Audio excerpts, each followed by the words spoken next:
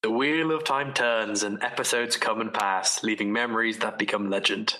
In one episode, called the third episode by some, an episode yet to come, an episode long past, a commotion rose in the mountains of the mist.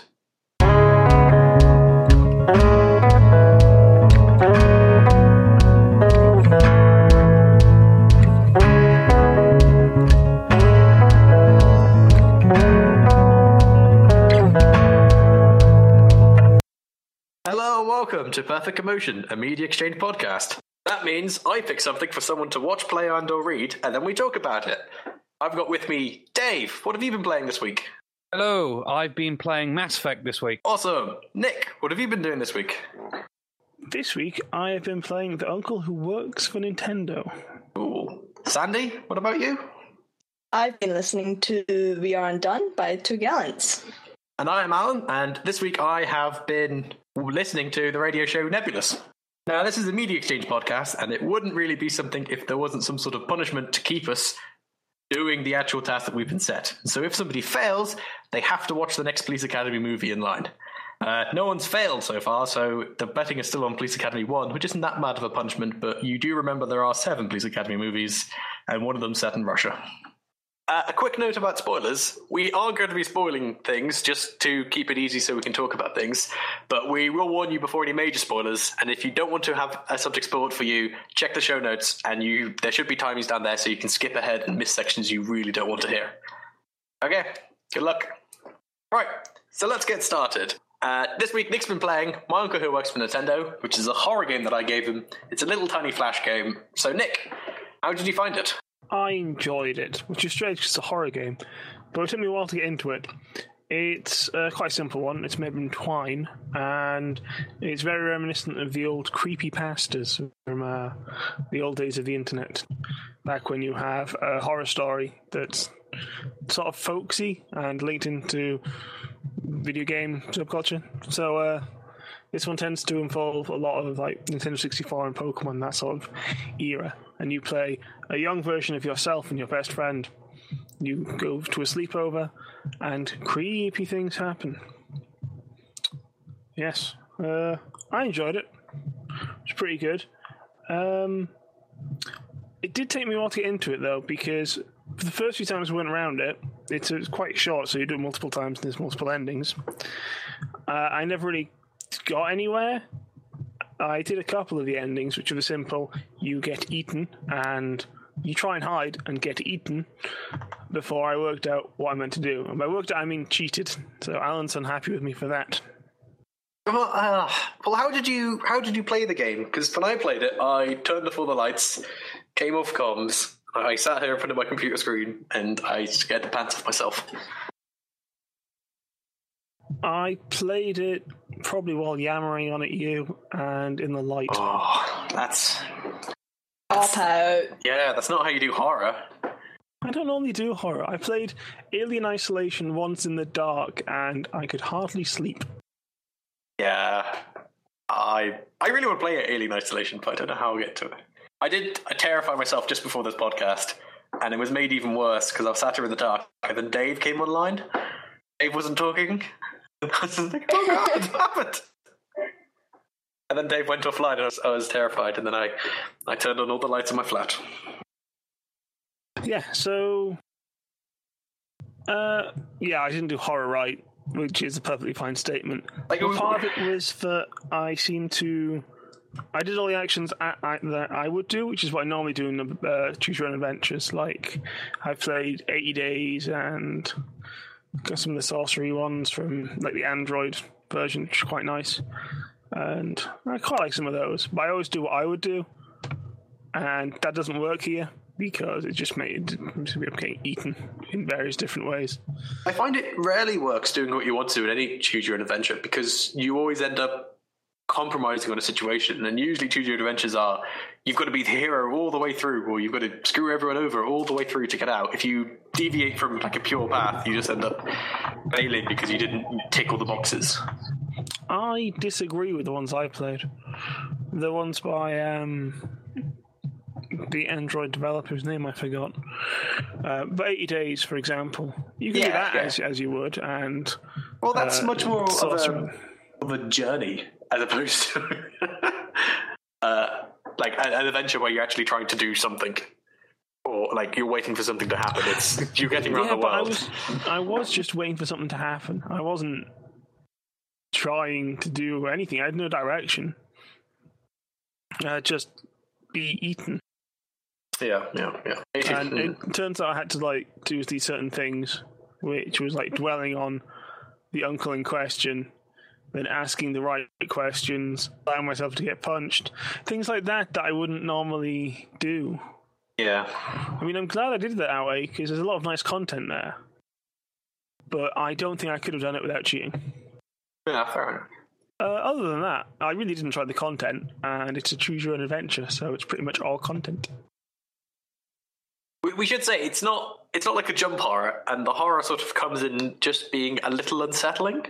Yeah, it makes you feel very uncomfortable rather than actually scares you, I found. Yeah. Yeah, definitely. So does music play a part in it then? Yeah, it's almost all audio based. Yeah. Okay. Yeah, there's a nice like crackling thunder and weird atmospheric "you're going to get eaten" music. When the uncle sound is terrifying. And the way he talks as well. Yeah. He talks in sort of broken code. At least it seems like he does. So it's like code exception and then colon and then all the red background and white text, which is all very nice. So what's the Nintendo part? The story is that this child, this is massive spoilers, but hey, the story is that this child, who's your friend, has an uncle who works for Nintendo, and as a result he has all the best Nintendo things. And he even has a Mew on Pokemon that can one-hit KO anything. Just knock them out in one hit. Oh, so they're the monsters? No? What? Oh. Nintendo characters are the monsters. Oh, no. No, there's no monsters. It's just, other than the uncle, I guess. Oh, okay. No, he essentially has lots of nice things. And you find out why and how. Which is the unsettling part. It's a bit of a play off the theme. You always had that friend who joked about their uncle worked at Nintendo and could get them early access to all these games to make you jealous of them. Kind of plays off that, but there's an actual uncle. Or is there? Well, there's something they call an uncle. Yeah. Yeah, I quite like how it's hardly ever described. Like, you know that your friend and his brother saw it, and when you're getting captured at one point, you notice that it opens the door, but it doesn't have hands. And that's really all that it's described as, from what I could tell. Yeah. But the point is this uncle is some sort of spooky demon-y ghost alien thing. It's really not defined, but he essentially has great power and can change reality as long as he gets fed, and that's your role in the sleepover. Oh.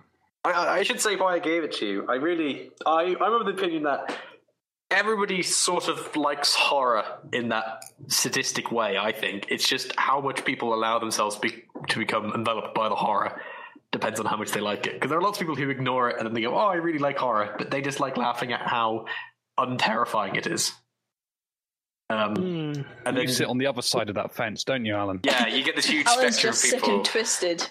And Well, he turns all the lights out and lets himself be taken away by the fancy of it all and scares the pants off himself. Yeah. If you're going to do horror right. Don't. See, that's interesting, because what grabbed me about this game is just trying to learn about stuff. I think really that makes like it... lore. That adds to the sort of horrifying nature, because you're just sitting there just going, oh, what about this? And then you go, oh, no. It's not like you're playing another horror game. You're like, okay, I can ransack this place and I'll see if I can find some bullets in the cupboard. And then in the trace of finding things, you open a cupboard and the monster jumps out of it. It's not like that, because you knew that was a trap set up for you. It's just like, you can ransack the cupboard. You know you're not going to find anything. In doing so, you open one and there is not a monster there, but something that says there was a monster here before. So you find like half a corpse or something like that that's obviously been eaten. And it's The game isn't that good, I should say. The game isn't as good as I'm describing, but it's a nice, simple, pure sense of just that horror of just sort of what if you ask too many questions? What are you going to find out? And I liked it. And allowing yourself to be punched.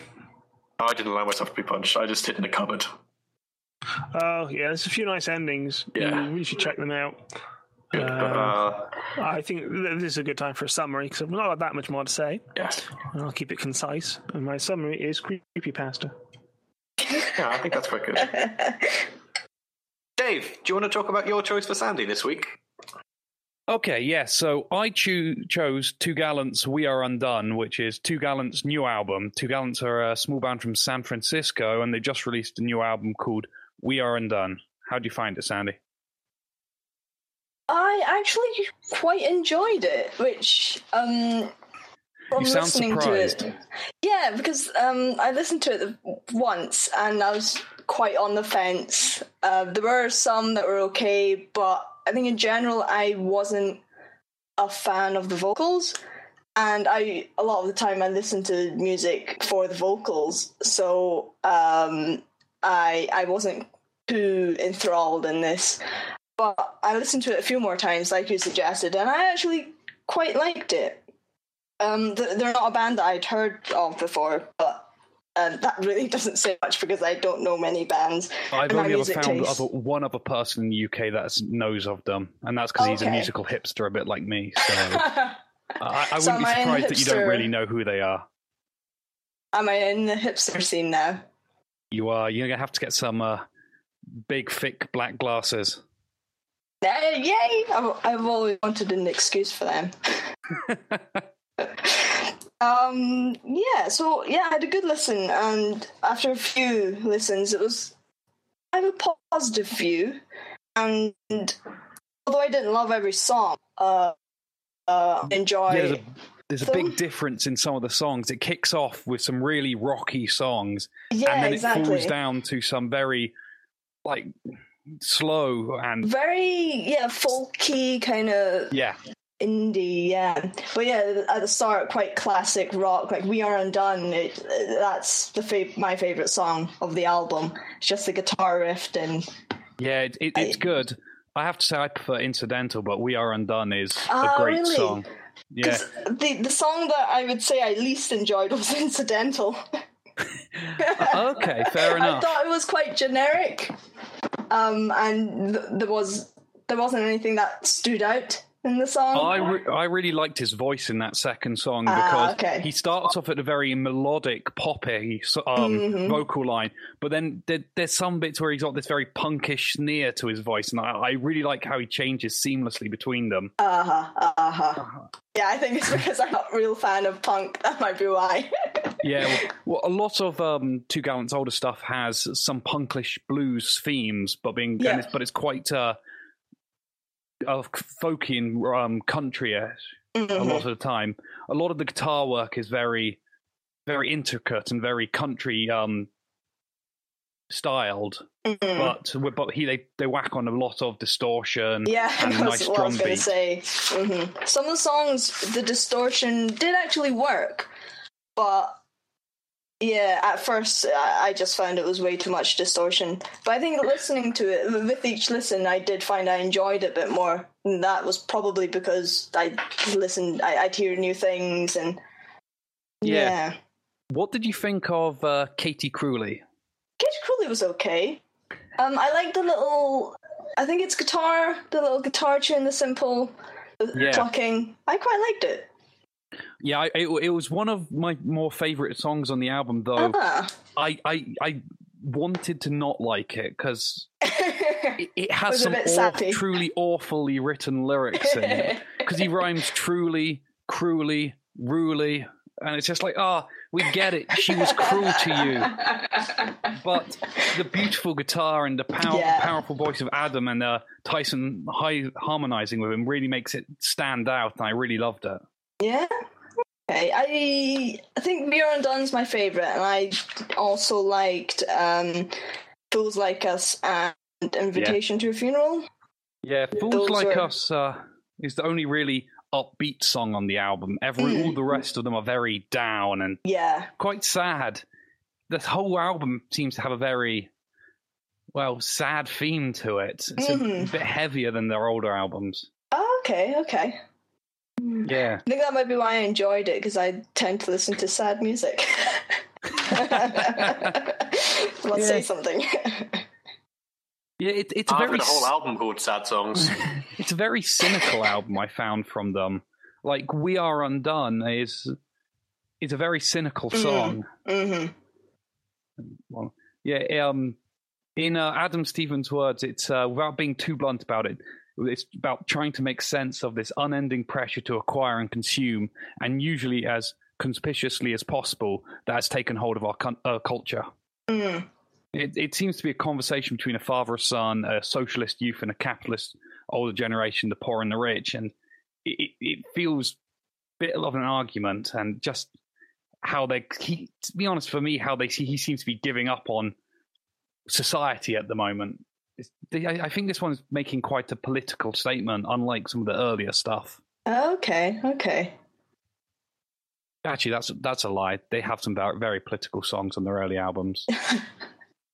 Did you go and listen to any of their earlier stuff or any of the other albums? No, I didn't, but I think I definitely will after this.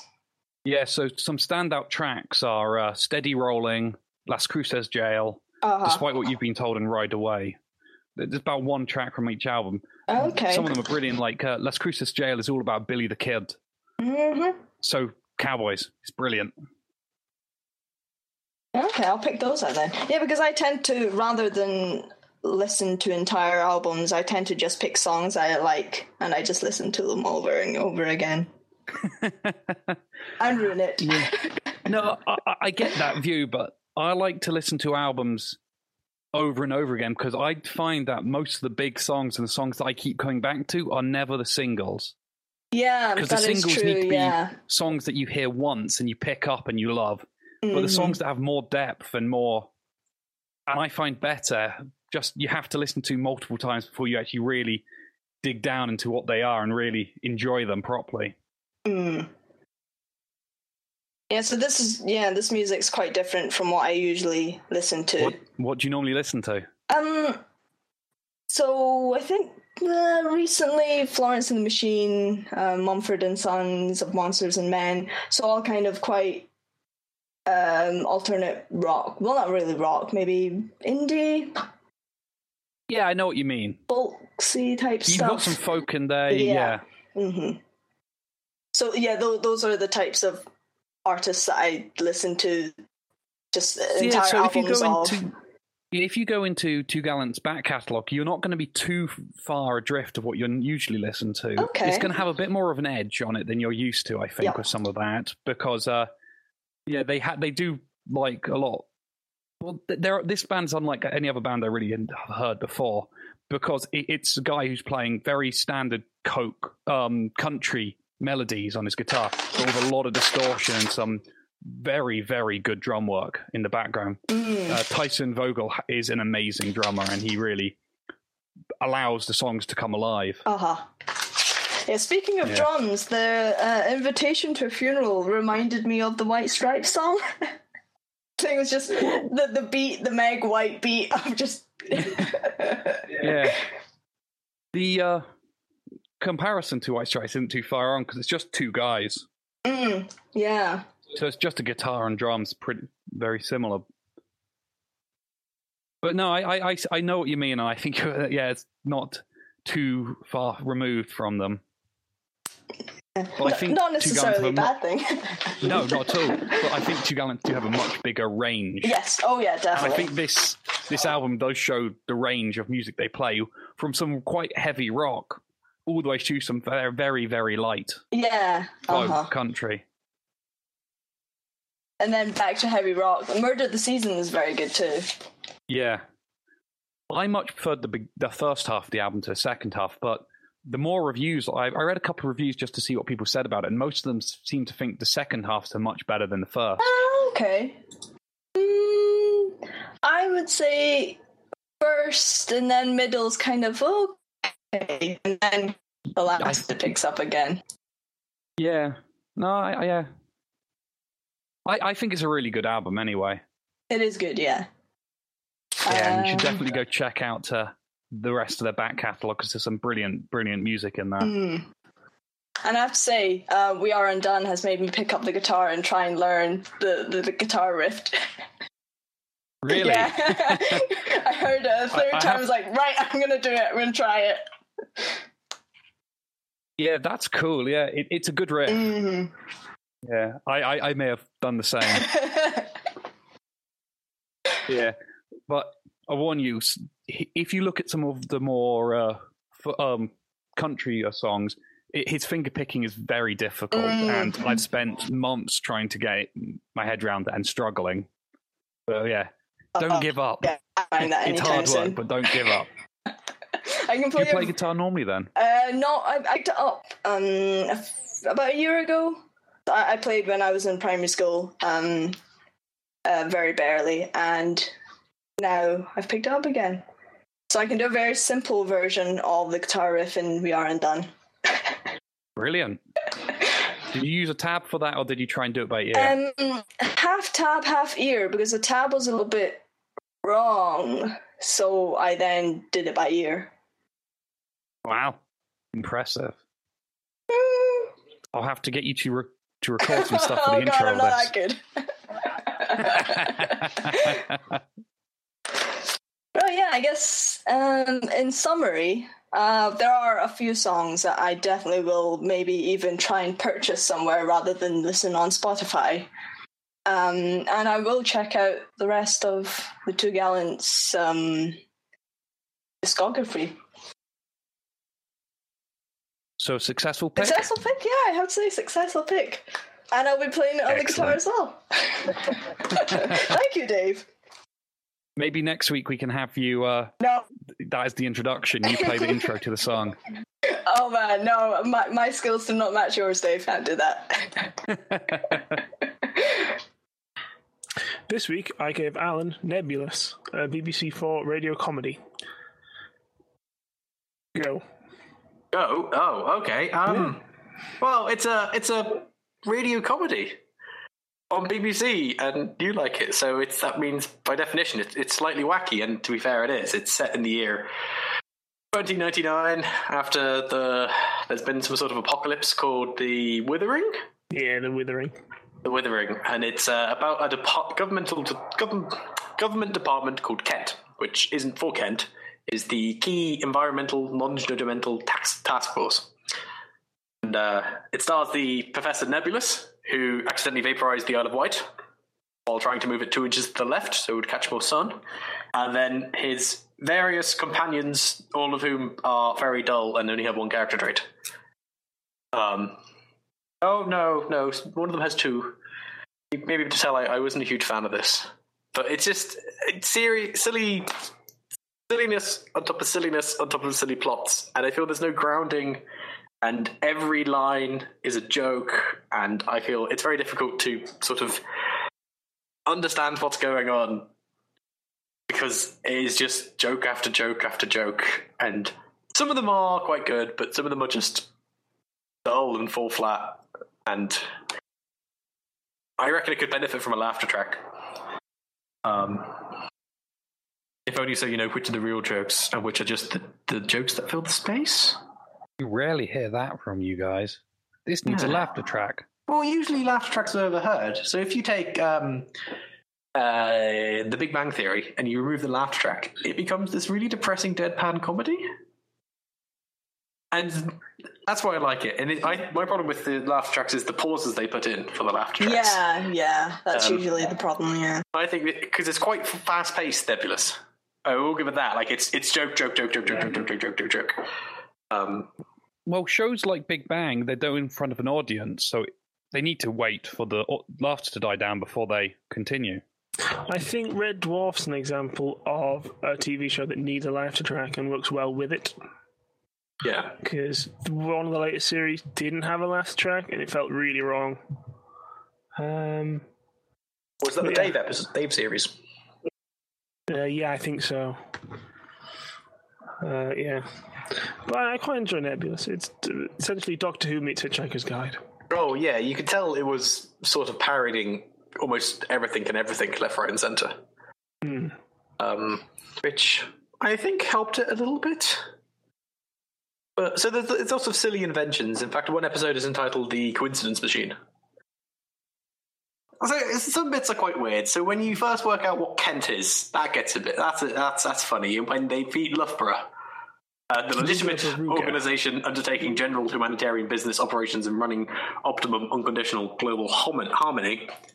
Oh, that was a mouthful and a half. That's a nice moment. But I don't know how to describe how I feel about the show. Do you have anything to say against that, Nick? Some positive words may be good. Okay, yes. I enjoy Nebulous because it's a sci-fi sitcom. I tend to love those. And it seems to have it is almost everything's a reference. I mean, you look through the title of the episodes and enough of them are just references of things. I think the first episode is called The Night of the Vegetarians. Yes. Which I think is quite a solid first episode. I'm not sure what you think about that. Yes, it was. I think it was better than the other ones. The dust has landed. The third episode has just completely vanished from my mind. Apart from everyone kept talking about dust. It has one of my favourite quotes, that one, though. And the quote is, "Your planet simply doesn't hold water. In fact, it repels water, like a duck with a machine gun." See, you laughed. It's a funny show. Yeah. I did like the premise of madness is a strange colour.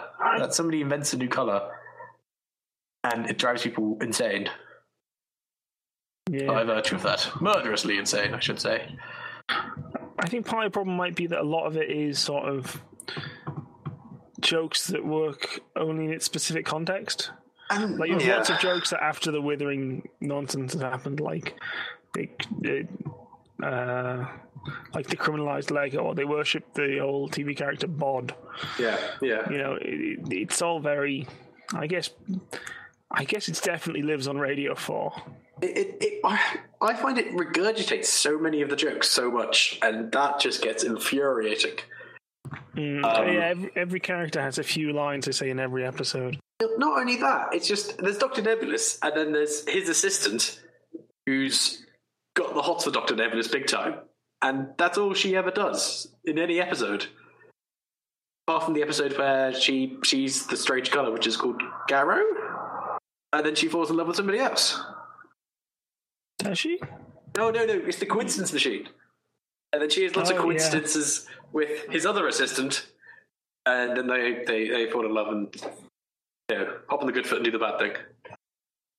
Yes. But apart from that, her one character trait is that she follows Dr. Nebulous around and she's madly in love with him. So whenever there's an opportunity for them to share a hotel room, she'll be like, "Oh look, there's only one bed." Nudge, nudge, wink, wink, and it's. I don't know. It's. I'll agree with that. That is. And there's a character who's hideously disabled. I forget what caused all of his injuries and ailments. That was the destruction of the Isle of Wight. Oh, right, okay, sorry. The destruction of the Isle of Wight, of course it was. But the joke with him seems to be that he'll appear, and someone will go, "Could you lend me my hand with that?" And then in this hideously distorted voice, you'll just hear, "I do not have the luxury of a hand. Here, grab my metal appendage." And then that's not the joke. The joke is everyone else getting really sick and tired of him saying this thing. And it just feels like a joke's fallen flat in his face because no one's interested in it whatsoever. It's... I don't know. I have listened to worse shows, I should say that. But I think...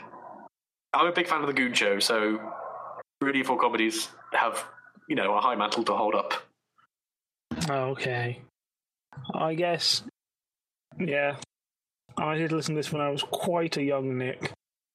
And back when it was first out in 2006, 7? 2005. Yeah, but I didn't watch it in the first season. Listen to it. It's a radio show, you listen to them. But I think we've harped on about this now. I like it. It's not to your tastes. What's your summary of it? Do you think it's bad, or do you think it's not to your taste? Comparison, this is going to be a surprisingly long summary. I'm going to say The Goon Show is amazing, and that is very silly, but it's also quite grounded. As in, there are bits of a plot that normal, sensible people will follow. Or the plot is about tricking normal, sensible people to do silly things. Nebulous is just, what silly thing can we do now? How could we make this sillier and make a joke out of the situation? It's too much. Too much. So this week I gave Dave one of my favourite games of all time, so I apologise in advance if I do any major geek outs, but I will control myself. And the game is Mass Effect, and it's a role-playing game, and what they call it is a space opera. So Dave, how did you find it? Good. Yeah, I'm really enjoying my playthrough so far. I haven't played as much as I want to, and I'm definitely going to continue playing, but let's just start at the beginning, because I didn't have a great start to the game. I chose to play this game on PC because I already owned it for some reason. And so I own it on Origin. And so I thought, oh, it'll be easy. I'll just download it. I'll just open it and I'll be able to play. It took me about an hour to get everything working, get everything set up and set to play. Does the hour include character gen? No, this is just getting it working. Right, okay. So I'm not knocking the game, I think it went out of development before Origin even existed, so there's some conflicts there and some other problems I was having, but... Yeah, that is right. It's originally launched on Steam. Yeah, so that was one of the major things that caused some conflict, and why I'm actually really turning away from PC gaming in the last year or so and going towards consoles. Kind of wish I just went out and bought this on 360 and played it there, but I got it working on my PC in the end, so that matters. So I started off, and started up and decided to play as a female Shepard because apparently he's a better voice actor, I've heard, so thought I'd see how it goes with that. So, so character gen, don't really know what I'm doing here, so I just click Spacer, War Hero, and I decided to go Soldier because it seemed the simplest. Alan got annoyed at me when I told him this earlier. He says I should play some Space Wizard race. I chose the Sniper class, which I think is a Tech Wizard. I don't know what the in-game words are, but... orange powers and a sniper rifle. I remember that pretty much, what was going on. Yeah. Okay.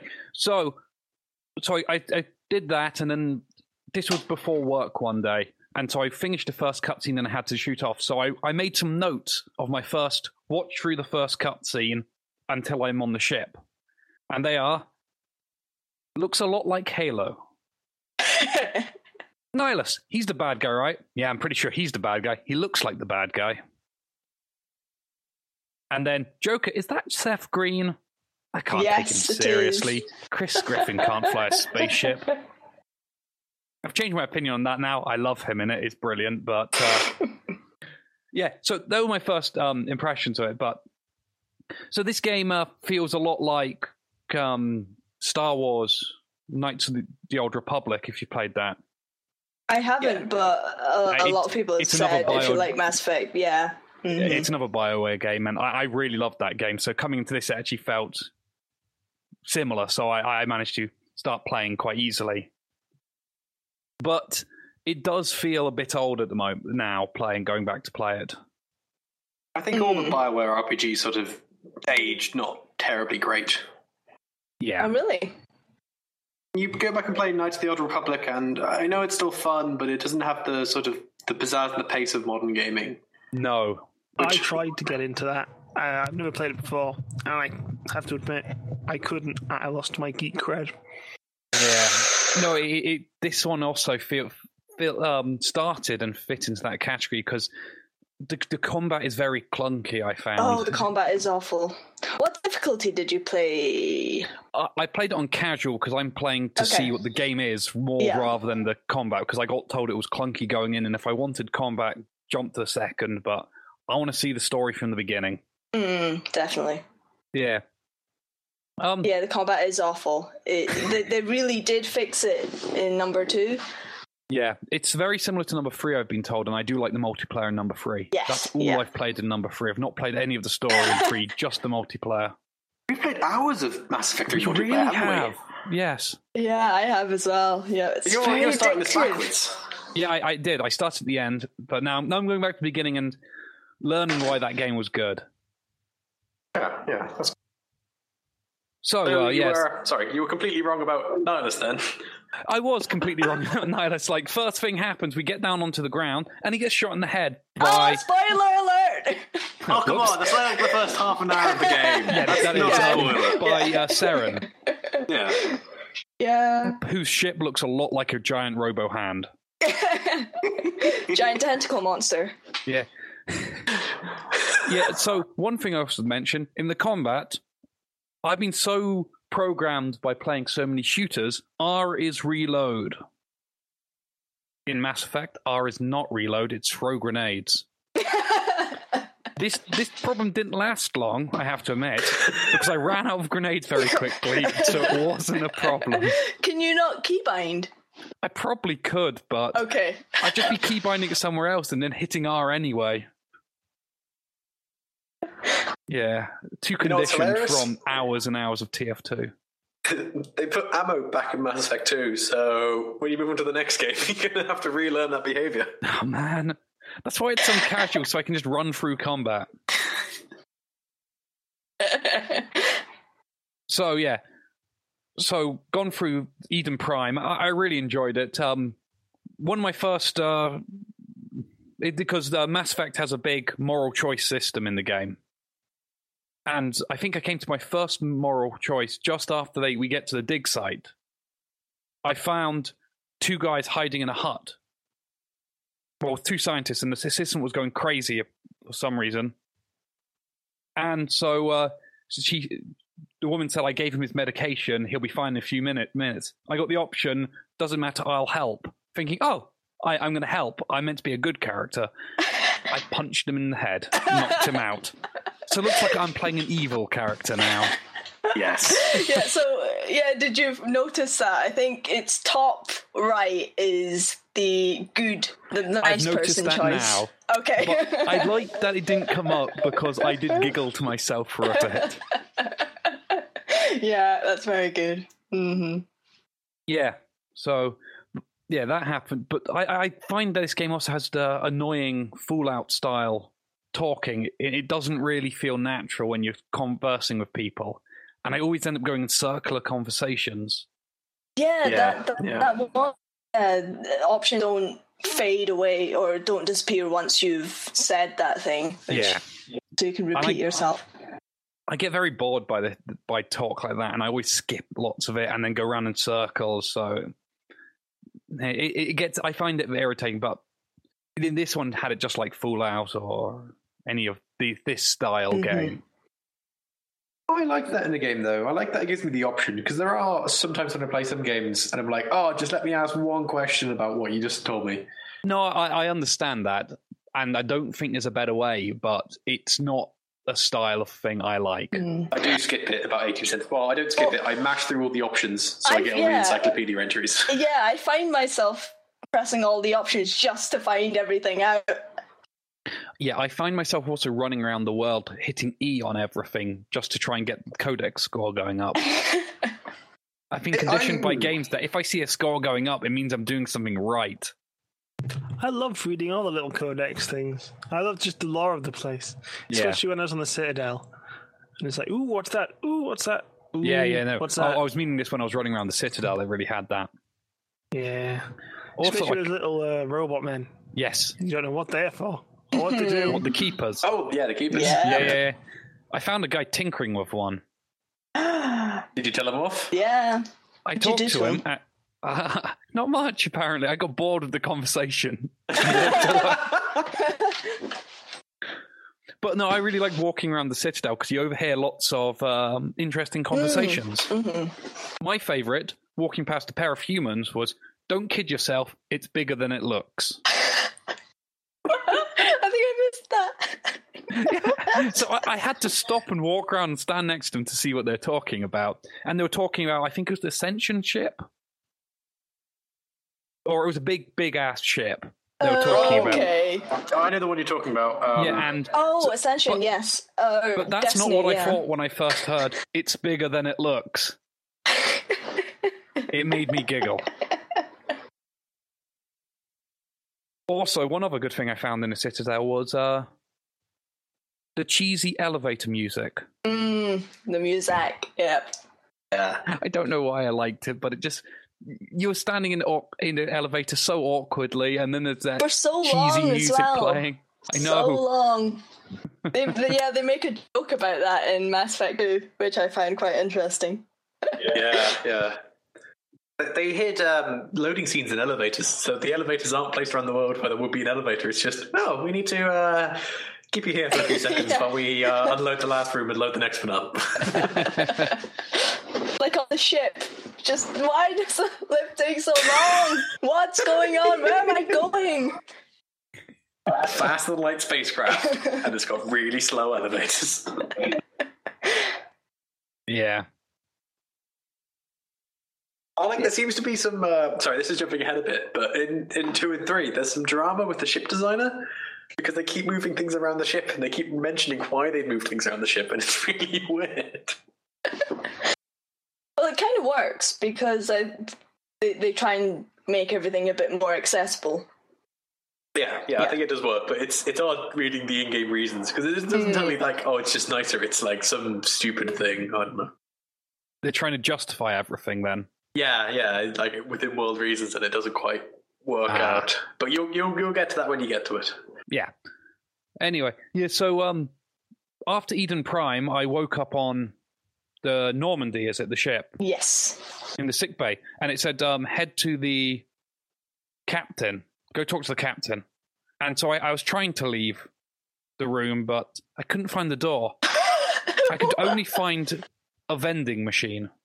Or what I thought was a vending machine, which turned out when I walked up near it, it was a door, but it didn't look like a door. It definitely looked like a vending machine. I never had that.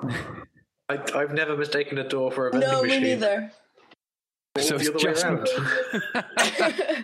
I think I just tend to walk everywhere. I didn't spend time to look around. I didn't analyse my situation. She's like, run! Well, I'm really liking it. I've just left the Citadel for the first time, off to Theros for the first mission. Haven't really done much more, but I'm definitely going to be playing this game a lot more. I'm really enjoying it. When I first started playing, I thought there was a lot of... It was a big walking cliche.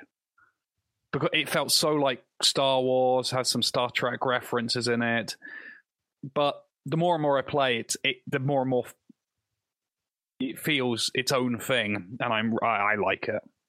And I'm going to play more. I think it's very difficult to have sci-fi that doesn't feel like it's borrowing elements from somewhere else, just because sci-fi is so entirely made up. Because like old westerns, you can just go... you can find pictures, you can find actual accounts, but like sci-fi, there's nothing there, so you have to base it off, I want my universe to be a bit like this universe, but different, so you need those little clues to link it together. I feel like it's the same thing in fantasy now. When you make something, you're going to be stealing a bit from Lord of the Rings. Yeah, well, that was his intent, Thrones. so I don't think it's necessarily a bad thing, stealing from Lord of the Rings. No. Yeah. Well, I was just going to ask, because you said you didn't really like the amount of dialogue on it. What did you actually find? How did you actually find the voice acting? It was good. Yeah. I don't really know how to say much more than that. It didn't feel forced. It felt natural. Uh-huh. Which made me enjoy it without taking me out of the situations, which is all you really can ask for with it. Because it's really hard to go, that was great voice acting. It's much easier to go, that was shite. That's true, yeah. I think they did the voice acting really well in Mass Effect 1, but then in 2 and 3, they started bringing a lot of celebrities, so quite well-known Hollywood people. Yep. Yeah. And when that happens, it tends to, they either do really good jobs or awful jobs. I think Martin Sheen did good. Oh yeah, Second game. it's He is fantastic, good. fantastic. Yeah. I'm trying to find out who did the voice acting for Manchep. And the fact I can't find it shows that they A just got voice somebody. actor. No one. No shit. As in, not a Hollywood actor. I can't remember the name of Sorry. him. Oh, Mark Meir. Mark Meir. That's. But Jennifer Hale's done so much stuff. Oh, Mark Meir, he's got a nose for Petra as well. I mean, he's done Baldur's Gate, Neverwinter, Knights of the Old Republic, Neverwinter, Dragon Age Origins Awakening. He's done lots of things, but almost exclusively with BioWare. So he's good as well, but he's no Jennifer Hale. Oh. Well, I find him a bit dry. I mean, if you listen to the two voices that say, "This is Commander Shepard, this is my favourite sword in the Citadel," which is an amazing moment you've got to look forward to. If you listen to the male version of that versus the female version of that, I think that tells you. I always found Manchep a bit sort of monotonous and, yeah, let's do this. That's true. I found myself playing Manship mainly because I could make more realistic looking characters male than I could female. I played one as Manchep, and then I lost my save, so I started from 2 from scratch. And then played as female Shepard because I thought, well, let's see what this is like. And then I messed in the character creation a bit, and she looks like a Solarian, so her eyes are very big and rotated and moved upwards slightly. And it's very off-putting when you notice, but it's one of those. It's one of those faces that looks perfectly normal, like from head on, from what you see in the character creator. And then any other angle, you're just like, what went wrong with your face? Something. I just clicked on standard Shepard I see. because I really couldn't be bothered to change it. What? Yeah. I always spend hours in character gen. It's unhealthy. Well, I'd spent an hour trying to get the game to work. Understandable. So I decided, screw it, I just want to get into the game, see what it's like. I've heard Dragon Age Inquisitions has a good character generator. Yes, Apart from the spend hair. hours. Yeah, the hair's a I've bit heard the hair iffy. is just static. Yes, yeah. Sometimes it comes off. Well, not comes off the head, but it just doesn't really fit. Yeah. So they're getting better, but they've got some way to go before. I always find if you make something that looks like you hit the uncanny valley very quickly. Yeah. Sorry, we should talk about something other than making characters. Well, in summary, I'm enjoying this game, and I'll be playing a lot more of it, and I'm sure I'll be telling people about my adventures as I go. Yay! At this point, we should say Dave definitely is actually telling us about his adventures, because we've decided to start a new segment called Dave's Magical Space Journey. Where every 2 weeks, Dave is going to recount us his latest adventures as Shepard flying through the stars. And I think it'll be an interesting way to review I'll tie a the story series. together next time. I could tell you about my magical trip to the intergalactic strip club.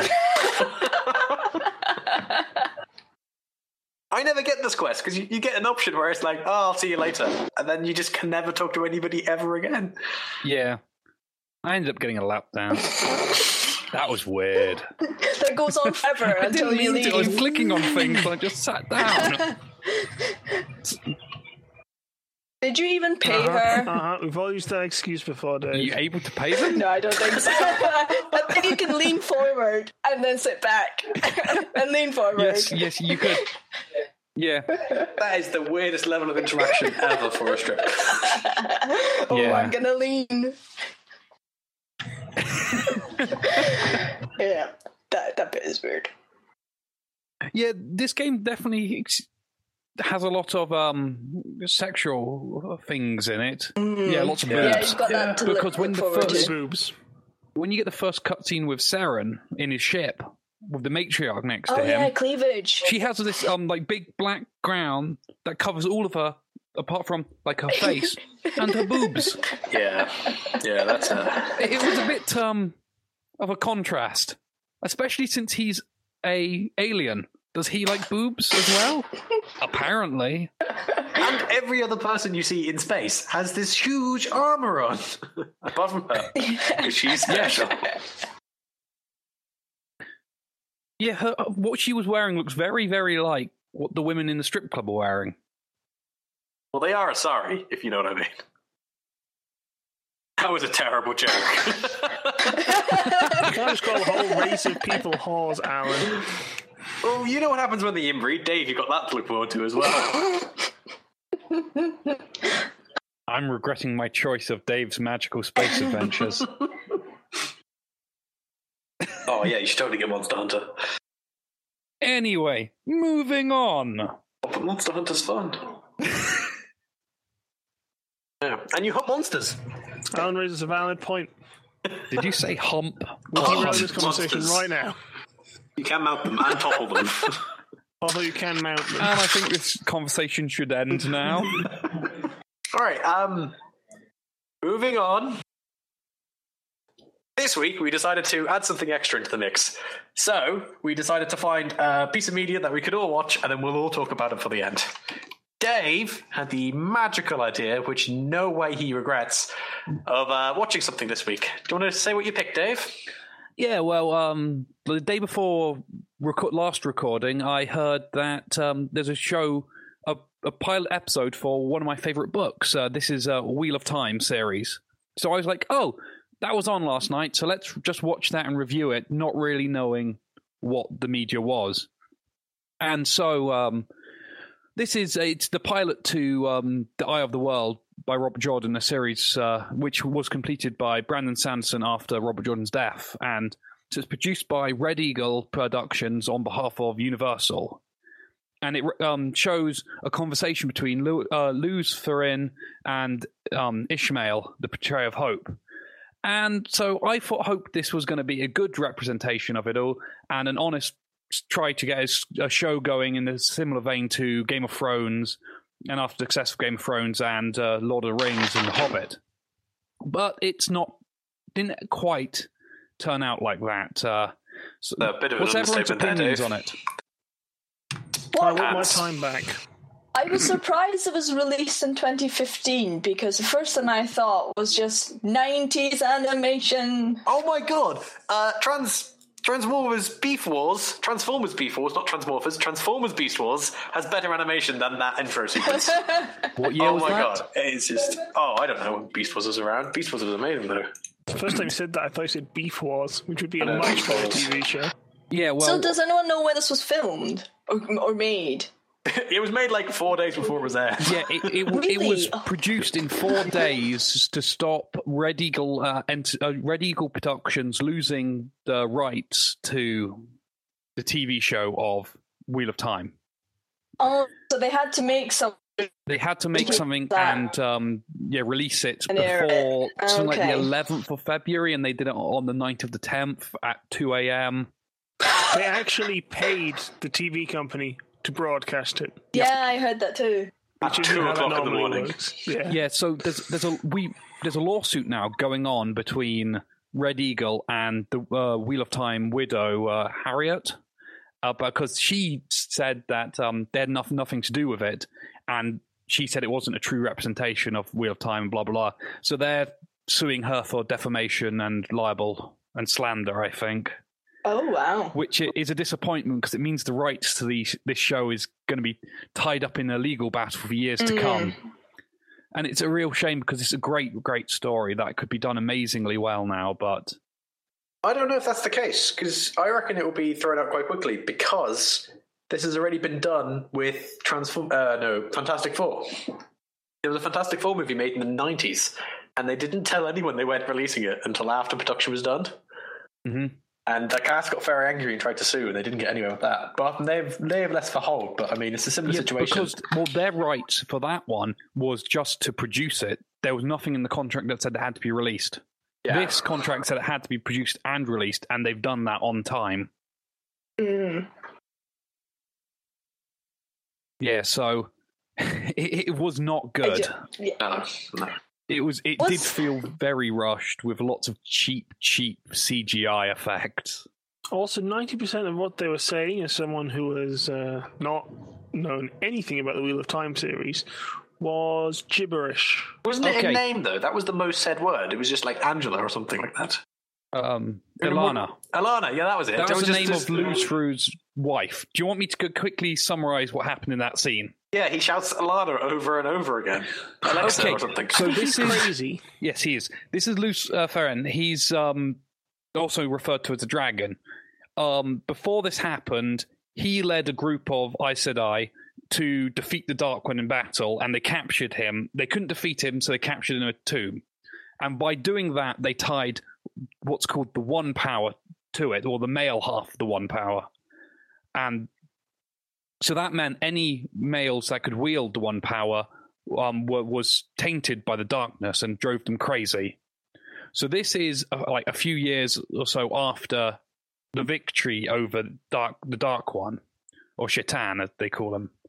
And he's gone crazy and he's killed his wife and destroyed his family. And this is Ishmael, who is one of the Forsaken, which is an Aes Sedai that fights on behalf of the Dark One, come to kill Lews Therin.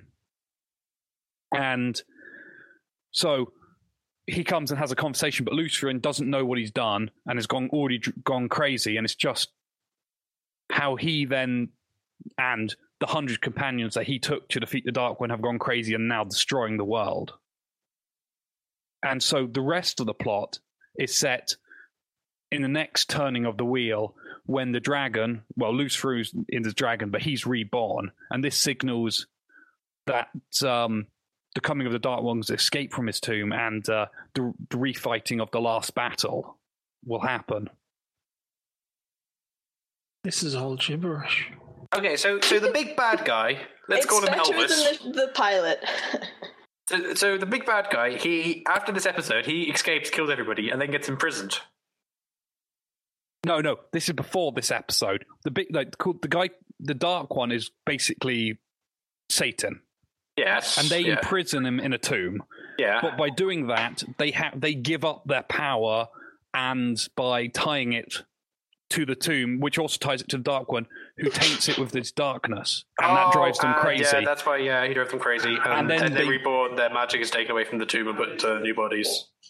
Not quite. Yada yada yada. But yeah, let's go with that. See, the problem was I had no reason to care about any of this, so that's the two old people talking in a house for half an hour was just gibberish to me. Yeah, there was no backstory, and I was just like, what's going on? Backstory. It's a very, very true to book representation of the prologue, which can be written. They didn't have to hire writers. Yeah, which can be read in about 5 minutes. It's literally 5 pages of text. They make a 20-minute episode out of it. I mean, it's ridiculous. It doesn't sound like a good representation. I'm with the widow. Well, no. If you took that chapter, the prologue, and made it into an episode, this is exactly what it would be if it done better.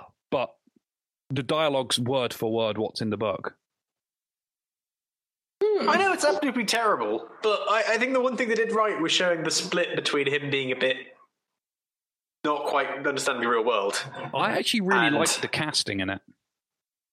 I didn't know who anyone else was in there. I didn't know who they were meant to be. So the other guy was... there were 2 wizards and no Tim Curry. Well, there's Lews Therin, and there was Billy, and there was Ishmael, and Ishmael was played by Billy Zane, who's quite famous. Bad guy or good guy? The bad guy. He was in the Titanic, Dead Calm, Twin Peaks. He had a small part in Back to the Future, Psych he's been in, and he had a single line in Zoolander. Yeah, I remember that. The cameo. Yeah, he's on. Yeah. So I actually really liked the casting, and I thought it was quite well done. And I'd like to see Billy Zane come back and play Ishmael again, if they was ever to be made. But he can't save the franchise. It's awful. Did anyone see the dagger? And it just looked like someone took a child's toy and painted it up a little bit. Yeah, it really did. Well, I saw a really low-res version. I watched it on YouTube, and it was just really low-res. I couldn't see a thing. Yeah, that's, I think, where we all saw it. Oh, yeah. Okay. But yeah, it really wasn't very well done, and I really hope they lose the rights, because I want to see it done better with a big budget. Yeah, properly. They'd have a different cast then, most likely, wouldn't they? Yeah, but the thing is, you saw 2 people in that, one of whom is going to be dead now, and the other one is not seen very often, so you could change him quite easily. Okay. They've done it so My well impression- that if they can get funding, they wouldn't have to recast because you wouldn't see anyone because it revolves around some other characters who aren't even born for the next 1,000 years or so. Yeah, this was all just a massive prologue. Mm-hmm. Yeah. It's like if someone decided to make Lord of the Rings TV show and just took the prologue and made an entire episode about that. Oh my God, that would be so different. Imagine someone saying, watch Lord of the Rings, and then showing you only the party. Yeah. You would have no idea what's going on. Yeah. Well, they might find out all the interesting stuff in the background, like Celebrimbor. And anyways, I'm not going to go into Tolkien mythology. Yeah. So, I'm not. So it's done badly, but it could be great. Because my impression of the show was that it was made for people who'd read the book, but even having read the book, it's still a bad pilot. Is that true? Yes. Okay. Well, it's because it was shipped out the door in 4 days. Yeah. Like, yeah. If you take that into account, did they do it kind of well? I think they did it very cleverly with what they had to play with. Uh-huh. And I think in the time and the money they spent, they did an incredible job. But it wasn't what people were wanting, and it wasn't what they could do with it.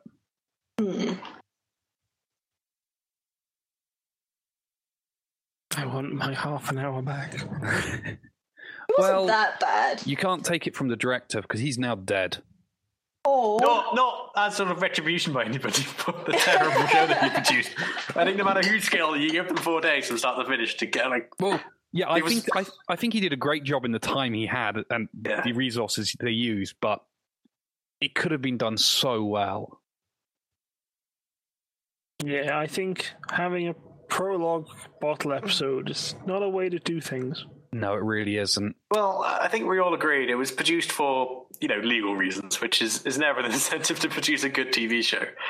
So I think no matter how I'm apprehensive about how a Wheel of Time TV show would play out, even if no matter who gets the rights, because I think this show isn't representative of how anybody would want to make the movie or make the TV show. But no, it'd have to be done on a big scale like Game of Thrones. That's the only that's way what I'm saying. to do It would either be very good, like Game of Thrones, and they'd make it quite well, or it would be like a terrible knockoff. Do you guys remember when Lost was on the air?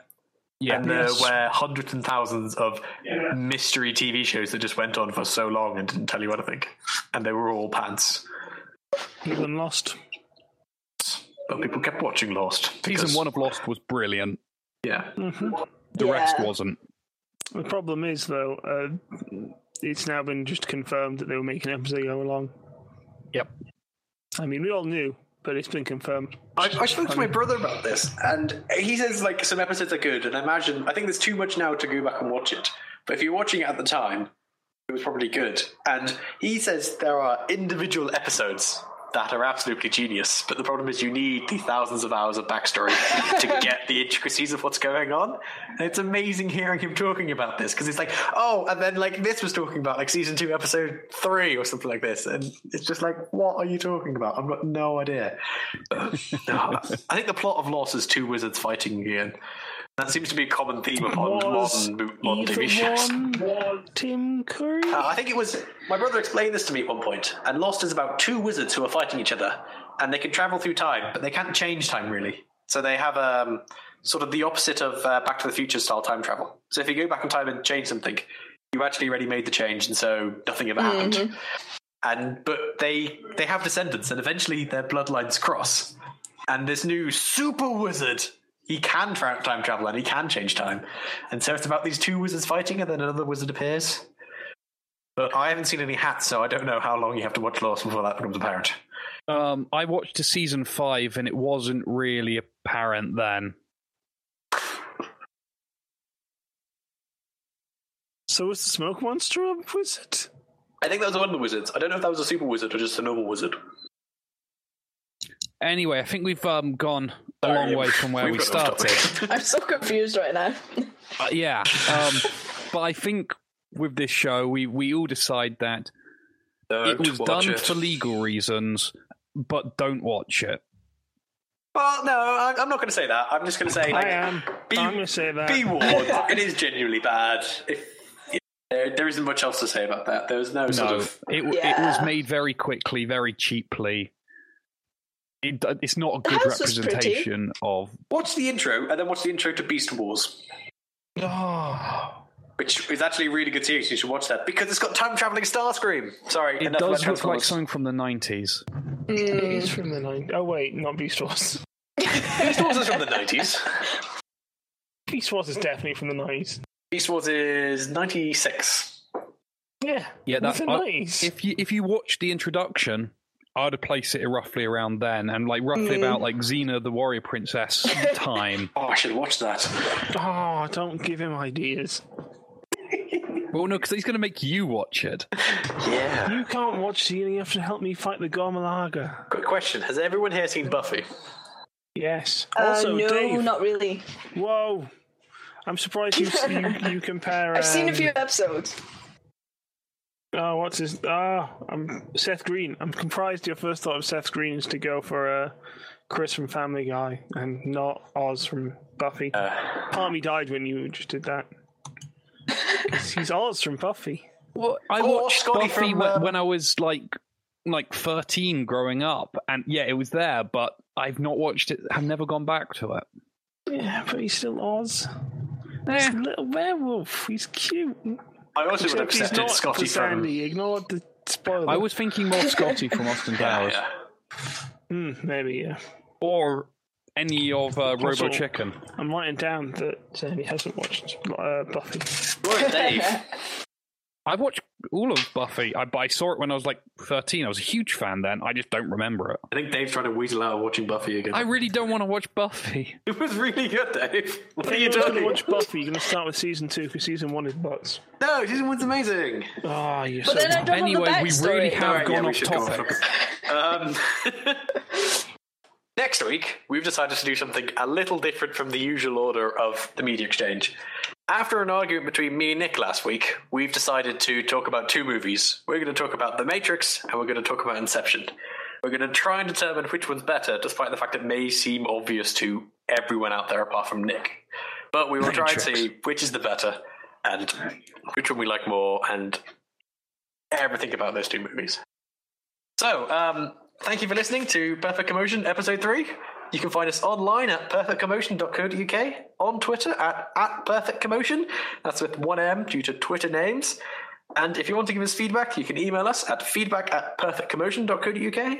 You can also email any of us at our names at perfectcommotion.co.uk. Thank you for listening. Goodbye. Bye.